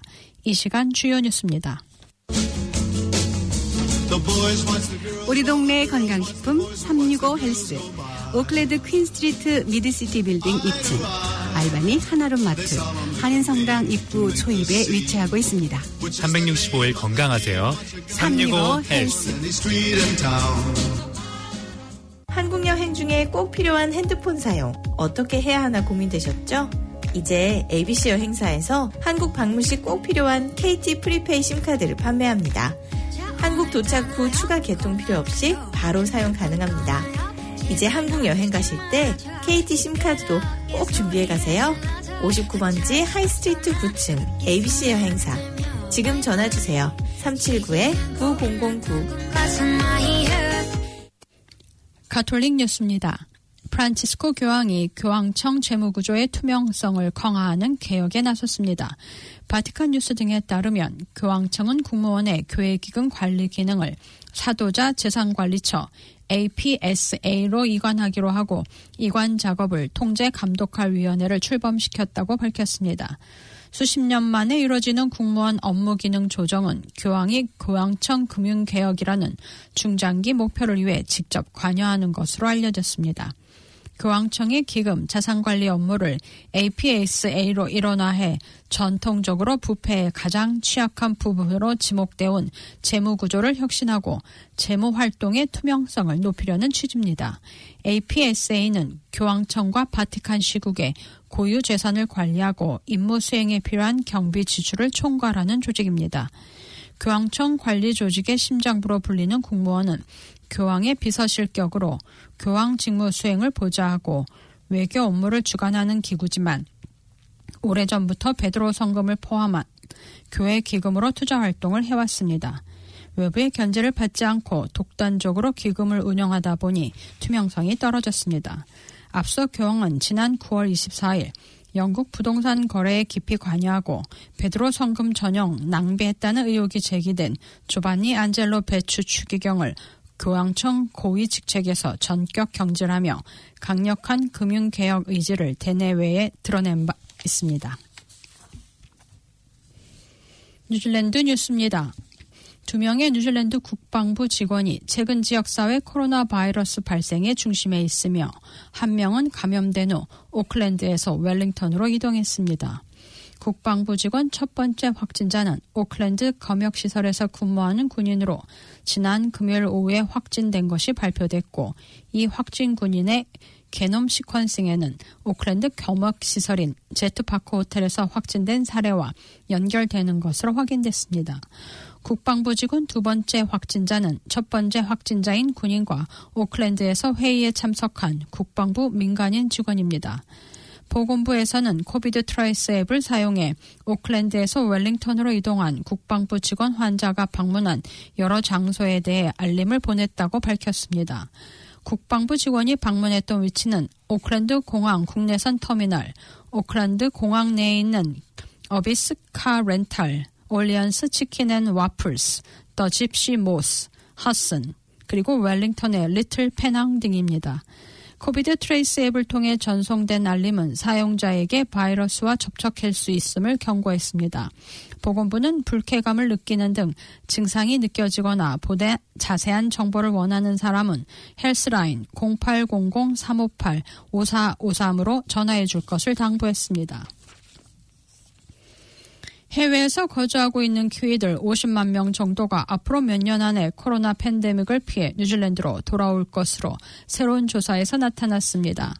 해외 거주 키위들의 네트워크인 키아가 실시한 25만 명의 키위들이 앞으로 2년 이내에 집으로 돌아올 예정이라고 응답했으며 또 다른 25만 명은 그 다음해 정도에 귀국할 것으로 조사됐습니다.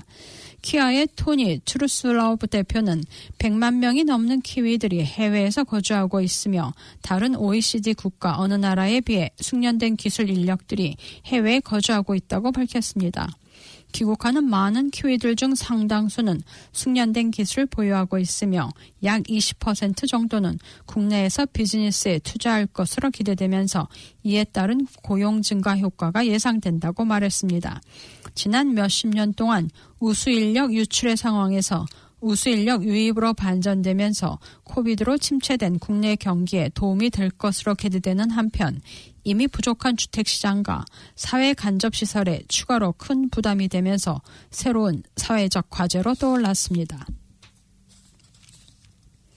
부동산협회 웹사이트인 realestate.co.nz 자료에 따르면 올해 10월 전국 평균 주택가격은 77만 2,288달러이고 주택호가 애스킹 프라이스는 작년 대비 12.4% 상승했고 오클랜드의 평균 호가는 101만 5천 달러로 집계됐습니다.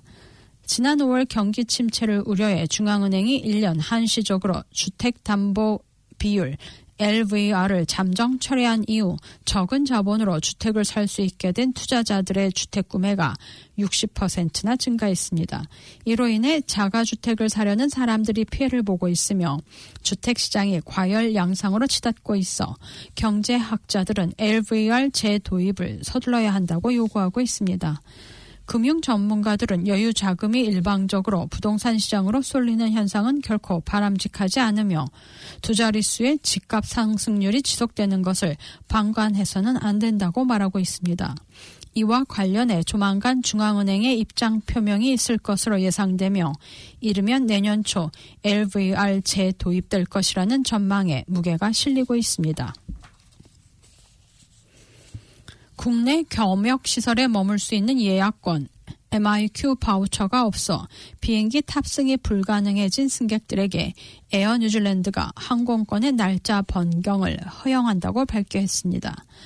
어제 에어 뉴질랜드 측은 MIQ 바우처가 없어 귀국행 비행기를 탈 수 없게 된 예약 승객들에게 탑승권의 날짜를 변경해주고 환불이 불가능한 탑승권일 경우에도 해당 크레딧을 인정해주기로 한다고 밝혔습니다. 현재 뉴질랜드 당국은 국내로 들어오는 국제선에 탑승하려는 승객들은 현지에서 바우처 소지 여부를 확인하고 있으며 없을 경우에는 탑승을 불허하고 있습니다. 그러나 국내 검역시설은 이미 크리스마스 시즌까지 예약이 완료되어 일부 승객들은 불만을 제기했습니다.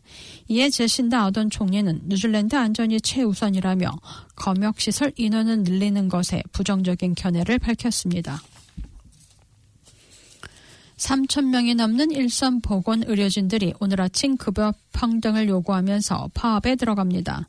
남섬 남단의 인버카길에서 북섬 북단의 왕가레이 지역까지의 간호사들은 오늘 하루 파업을 합니다. 오늘의 단체 행동은 지난 9월 3일 하루 동안 파업에 이어 두 번째 전국적으로 파업을 하는 단체 행동입니다. 뉴질랜드 간호사협회 NZNO는 협상에 아무런 진척이 없으면 이달 하순경에 또 한 차례 단체 행동이 있을 것이라고 경고했습니다. NZNO의 관계자는 지난달 협상에서 정부 관계자의 대응에 실망했다고 말하며 정부와 지역 보건위에 보다 책임 있는 사람들이 일선 의료진들을 위해 균형 있는 급여가 되도록 긴급한 조정이 필요하다고 밝혔습니다. 뉴질랜드의 과일 수확 노동력이 부족한 상황이 심각해지면서 수확 노동력에 대한 임금을 더 올려야 한다는 소리가 일고 있습니다. 남태평양 국가들로부터 저렴한 노동력의 공급이 중단되면서 원예와 과일 산업에 큰 타격을 주고 있지만 이 분야에 종사하는 키위들은 고된 노동이지만 임금은 너무 낮다고 말했습니다. 퍼스트 유니언 노조 관계자도 농장주들과 고용주들에게 현행 시간당 22.10달러의 생활수당들을 더 지급하도록 제안하고 있다고 말하며 농장주들이 힘든 작업에 노동력을 구하기 위해서는 무언가 더 매력적인 오퍼를 제시해야 할 것이라고 말했습니다. 코로나 사태에도 불구하고 통계청의 자료에 따르면 금년 9월 말까지 지난 한 해 동안 과일 수출액은 380억 달러로 전년 대비 11%가 늘어난 것으로 나타났습니다. 크리스마스가 다가오면서 아던 총리의 새 정부의 사회복지에 더 많은 자금을 투입하도록 압박이 가해지고 있습니다.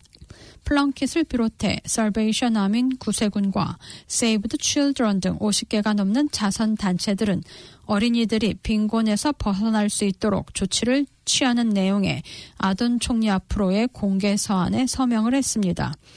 이 서한에는 정부의 도움이 필요로 하는 가정들의 수가 급격하게 늘어나고 있으며 특히 크리스마스가 다가오는 시점에 가계소득이 줄고 있는 가정들의 수가 늘어나고 있다고 말했습니다.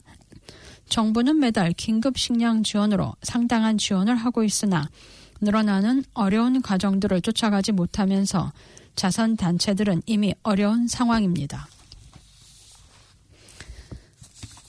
경찰은 노슬랜드에서 총격으로 2명이 총상을 입은 사건에 대해 수사 중이며 시민들로부터 제보를 기다리고 있다고 밝혔습니다. 지난 토요일 인랜드 로드와 레이크 오히마 플러드 바이파스 로드 사이의 교차로에서의 총격 사건이 있었으며 당시 도로변에 주차하고 있던 차량에 진한 검은색의 차량이 지나가면서 총격이 발생했습니다. 이 총격으로 타고 있던 2명 중 1명은 왼쪽 다리에 또 다른 1명은 오른쪽 발에 총상을 입었으며 계속된 총격으로 차 문과 뒷좌석에서 영화에나 볼 수 있는 장면에 총탄 세례가 있었습니다. 경찰은 매우 심각한 사건으로 간주하고 이에 대한 집중 수사를 하고 있으며 사건 목격자를 찾고 있으며 또한 제보를 기다리고 있다고 밝혔습니다. 캔터베리 지역에서 가축 관련 질병인 마이코플라즈마 보비스가 또다시 발견돼 지역 농부들이 크게 긴장하고 있습니다. 최근 캔터베리 한 목장에서 송아지들이 관련 질병 테스트에서 양성 반응을 보인 후 1,600마리의 송아지들이 도축됐습니다. 현재 이 지역 146개의 목장들이 집중적으로 감시를 받고 있는데 7개의 목장에서는 마이코플라즈마 보비스 감염이 발생한 것으로 확인됐습니다. 한편 1차 산업부 관계자는 이번 발생은 이미 예상됐던 것이며 수치 역시 예상됐던 범위 아니라고 전하며 현재 정확한 감염원을 찾는 작업이 진행 중이라고 덧붙였습니다. 마이크로플라즈마 보비스는 주로 암소에게서 많이 발병되는데 목축업이 국가의 굉장히 큰 부분을 차지하는 뉴질랜드로서는 큰 경제적 손실을 입게 됩니다. 뉴질랜드와 호주 태즈마니아 섬과의 직항편이 개설될 것으로 보입니다. 태즈마니아에서 당대회를 갖고 있는 스콧 모리슨 총리는 내년 초부터 뉴질랜드와 태즈마니아의 주도인 호바트 간의 정기 직항편이 개설될 것이라고 밝혔습니다.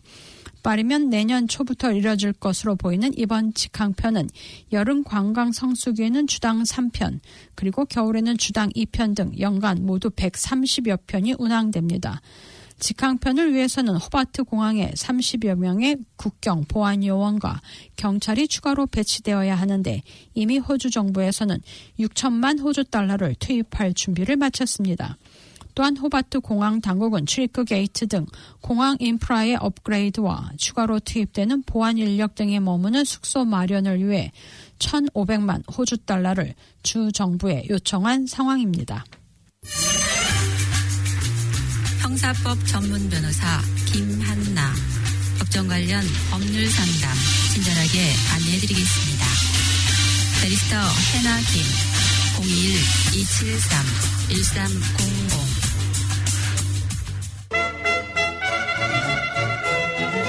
부동산 등기 이전 컨베이언싱 전문 로펌 마이랑이베이로 대표 윤영준 변호사가 노쇼 아폴로 드라이브에 위치한 새 오피스에서 정성을 다하는 서비스로 여러분을 모십니다. 오피스 주소는 유닛 9 39번지 아폴로 드라이브 로즈델, 대표 전화번호 476-8000번, 직통번호는 973-4046, 이메일 문의는 info@mbailo.co.nz입니다.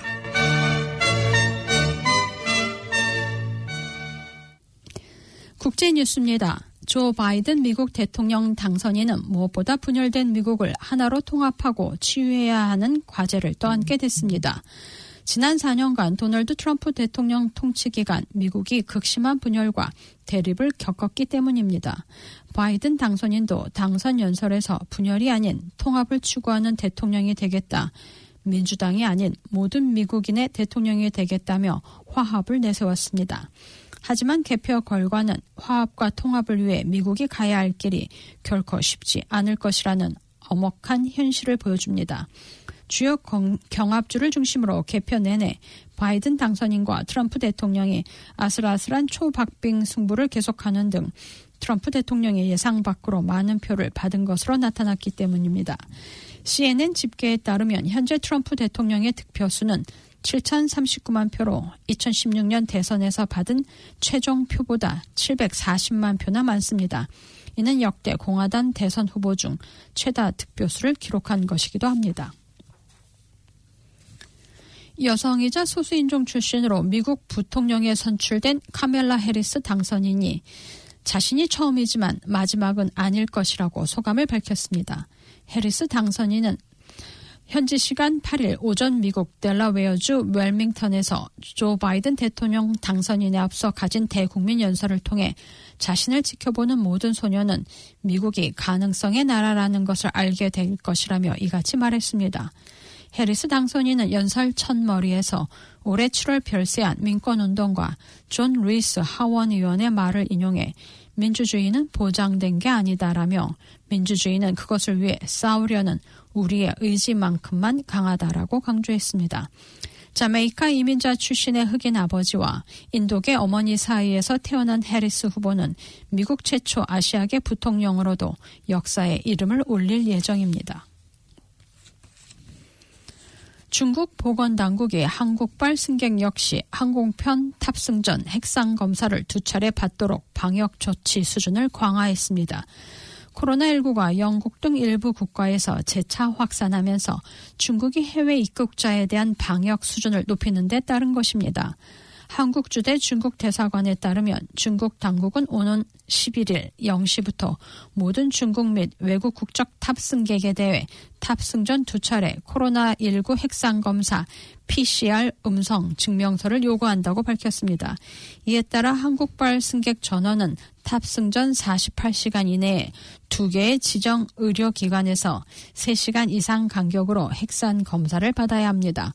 검사 결과가 음성으로 나오면 일괄된 양식의 시험 결과서를 항공사에 제시해야만 중국행 항공기에 탈 수 있습니다. 앞서 중국 당국은 지난 4일 영국, 필리핀, 벨기에 등 코로나19 상황이 악화한 국가들에 대해 외국인 입국 금지령을 내렸습니다. 일본에서는 코로나 확진주가 하루 1,000명씩 나오고 있습니다만 야구 경기장의 관중을 수만 명 채워넣는 이른바 감염 실험을 계속하고 있습니다. 도쿄올림픽을 개최하려고 무리한 실험을 하고 있다는 비판이 나왔습니다. 프로야구 경기가 열리는 도쿄돔에 정원의 80%인 3만 4천 명까지 관중을 입장시켜보는 실험이 시작된 겁니다.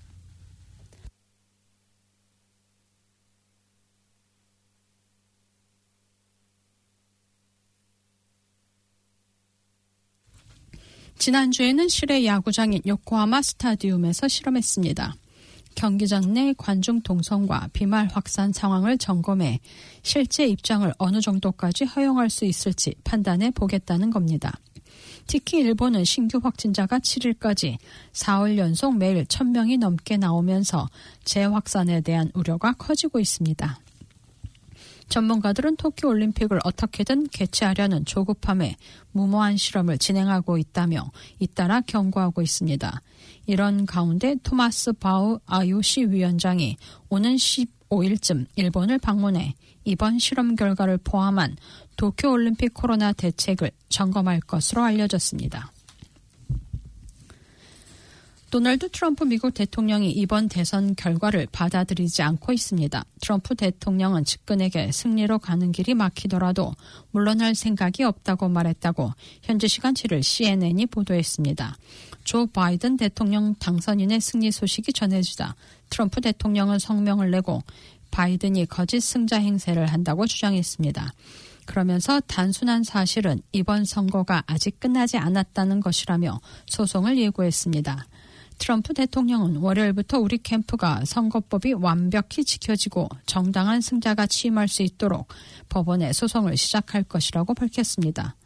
끝으로 그는 바이든은 무엇을 숨기고 있느냐고 반문하며 미국인들이 정당하고 민주주의가 요구하는 정직한 개표 결과를 얻을 때까지 쉬지 않겠다고 밝혔습니다. 한국 뉴스입니다. 한국은행은 코로나19 사태 속 아세안 5개국의 재정, 경상수지 등이 비교적 안정된 만큼 향후 회복기 한국 수출에 긍정적 영향을 미칠 것으로 전망했습니다. 한국은행은 아태 경제팀의 코로나 장기화에 따른 아세안 5개국 거시 불균형 확대 가능성 보고서에 따르면 우선 아세안 재정수지의 경우 코로나19 대응을 위한 정부 지출 확대로 올해 적자 폭이 늘고 상당 기간 적자 기조를 유지하겠지만 다른 신흥국들과 비교하면 양호한 수준으로 평가됐습니다. 대외 안전성 측면을 봐도 코로나19 확산 이후 경상수지 악화와 외국인 투자자금 유출 등에도 불구하고 이들 나라의 경상수지 흑자가 유지되고 자본 유출입도 4월 이후 안정세라는 게 한은의 진단입니다. 한은은 보고서에서 코로나19 장기화로 아세안 5개국의 재정, 대외 부분 상황이 다소 악화하더라도 양호한 기초경제 여건에 비춰볼 때 흡수 가능한 수준이라며 경기 회복이 본격화하면 빠르게 이전 수준의 성장 모멘텀을 회복할 수 있고 우리나라 수출에도 긍정적 영향을 줄 것으로 기대한다고 밝혔습니다. 통계청 인구 추계에 따르면 현재 1인 가구 수는 612만이며 앞으로 5년간 해마다 약 15만 가구씩 늘어날 전망입니다.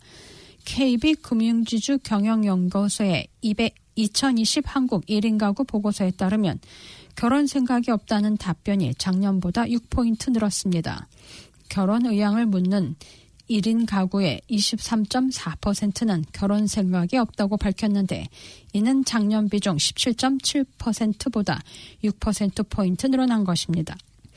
반대로 결혼을 언젠가는 할 예정이라는 의견은 42.5%에서 33.4%로 감소했습니다. 결혼 의향이 없는 가장 큰 이유로 남성은 경제적 부담을 들었지만 여성의 경우 가장 많은 31.6%가 특별한 사유를 지목하지 않고 그냥 결혼하고 싶지 않다고 답했습니다. 1인 생활을 시작한 동기에 대한 질문에 42.5%가 자발적이라고 답했으며 이는 2019년, 2018년보다 높은 수준입니다.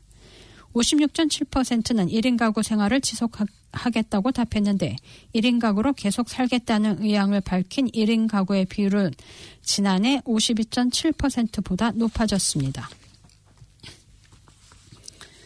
한국개발연구원 KDI가 유럽에서 코로나19 확산이 가속하면서 경기 하방 위험이 확대되고 있다고 진단했습니다.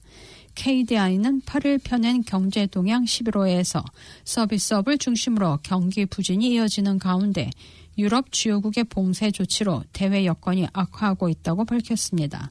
KDI는 지난 9월 이후 석 달 연속 경기 부진 진단을 이어갔습니다. 앞서 KDI는 지난 8월 경기 부진이 다소 완화하고 있다고 평가했으나 9월부터 코로나19 재확산에 따른 경기 부진 가능성을 언급했습니다.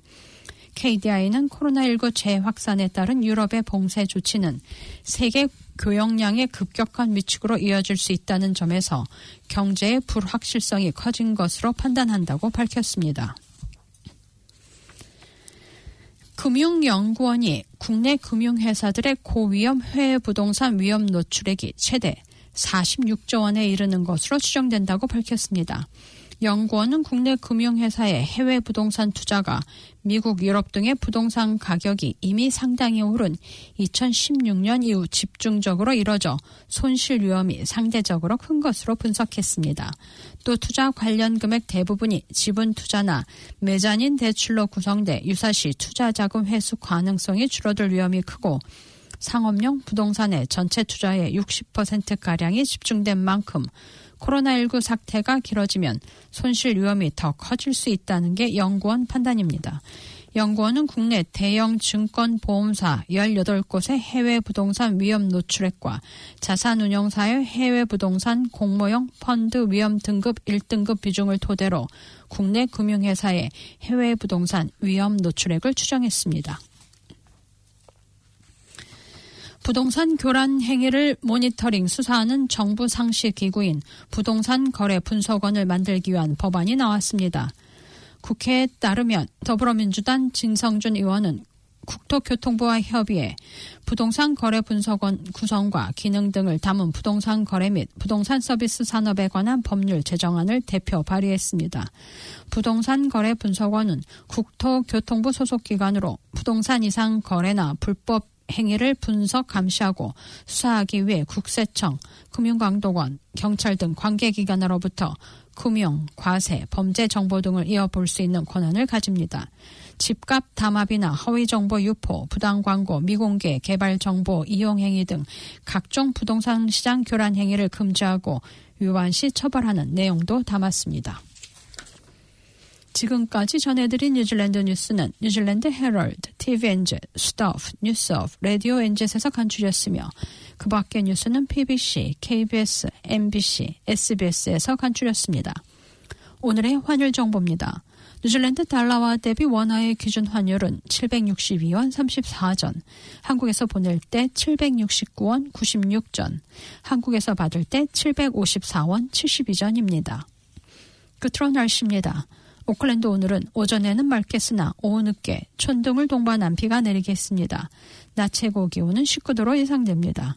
화요일인 내일은 대체로 흐리며 소나기가 내리겠습니다. 아침 최저 기온은 13도, 낮 최고 기온은 19도로 오늘과 비슷하겠습니다. 지금까지 유경이었습니다. 오늘도 수고한 당신. 다가오는 특별한 날엔 특별한 케이크로 자리를 빛내보세요. 열심히 일한 나에게 선물하는 달콤한 사치. 이젠 케이크도 명품으로 드세요. 엄선된 재료로 최상의 품질만 고집하는 프리미엄 케이크 하우스, 게토하우스. 문의 전화 274-7744. 사랑의 샘 평화의 소리 KCR 11시 종합뉴스 365 헬스 ABC 여행사 게토하우스 아덱스 보험 권명혜 형사법 전문 변호사 김한나 마이랑이 베이로펌 변호사 윤영준 에듀킹덤 칼리지 다네무라 공동 제공이었습니다.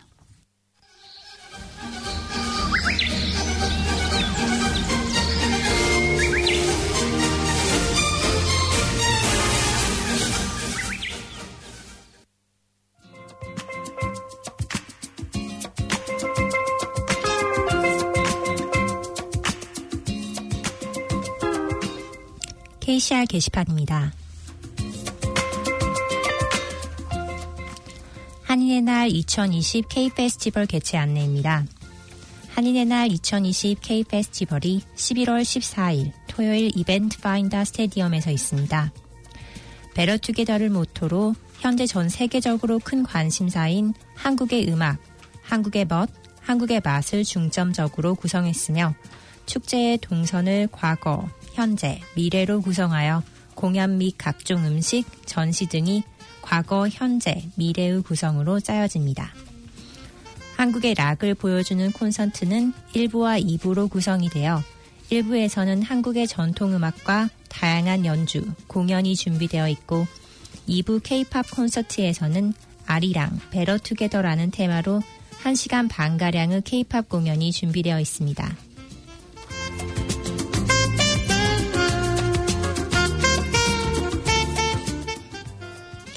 K-페스티벌 2020 전시 부스 신청 안내입니다. K-페스티벌 2020 실내 부스 판매를 시작합니다. 다양한 한인들의 비즈니스를 기다립니다. 문의는 한인의 사무국 09-443-7000으로 연락하시면 됩니다.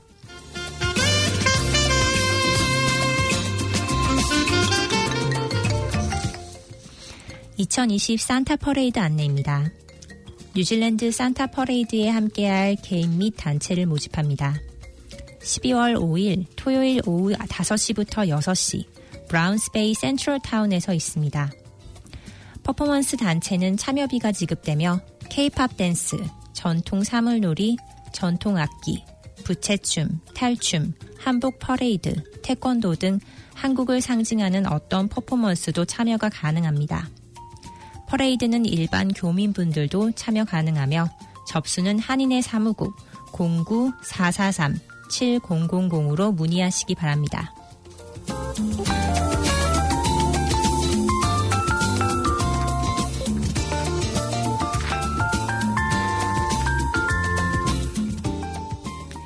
뉴질랜드 뉴스를 포함한 오늘 들으신 KCR 방송은 104.6 FM 플래닛 웹사이트를 통해 청취가 가능하며 일부 프로는 코리아 포스트, 유튜브, KCR 뉴질랜드 페이스북을 통해 보실 수 있습니다.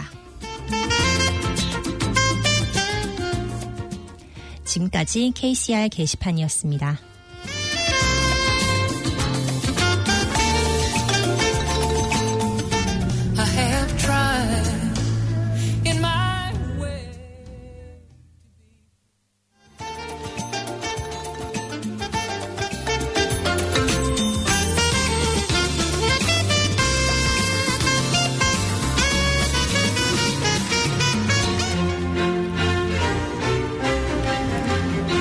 지금까지 여러분께서는 104.6 FM 가톨릭 방송에서 보내드리는 오늘의 정규방송을 들으셨습니다. 가톨릭 방송은 월요일에서 금요일까지 오전 9시 40분부터 11시 30분까지 방송되고 있습니다. 다음 방송 시간까지 안녕히 계십시오.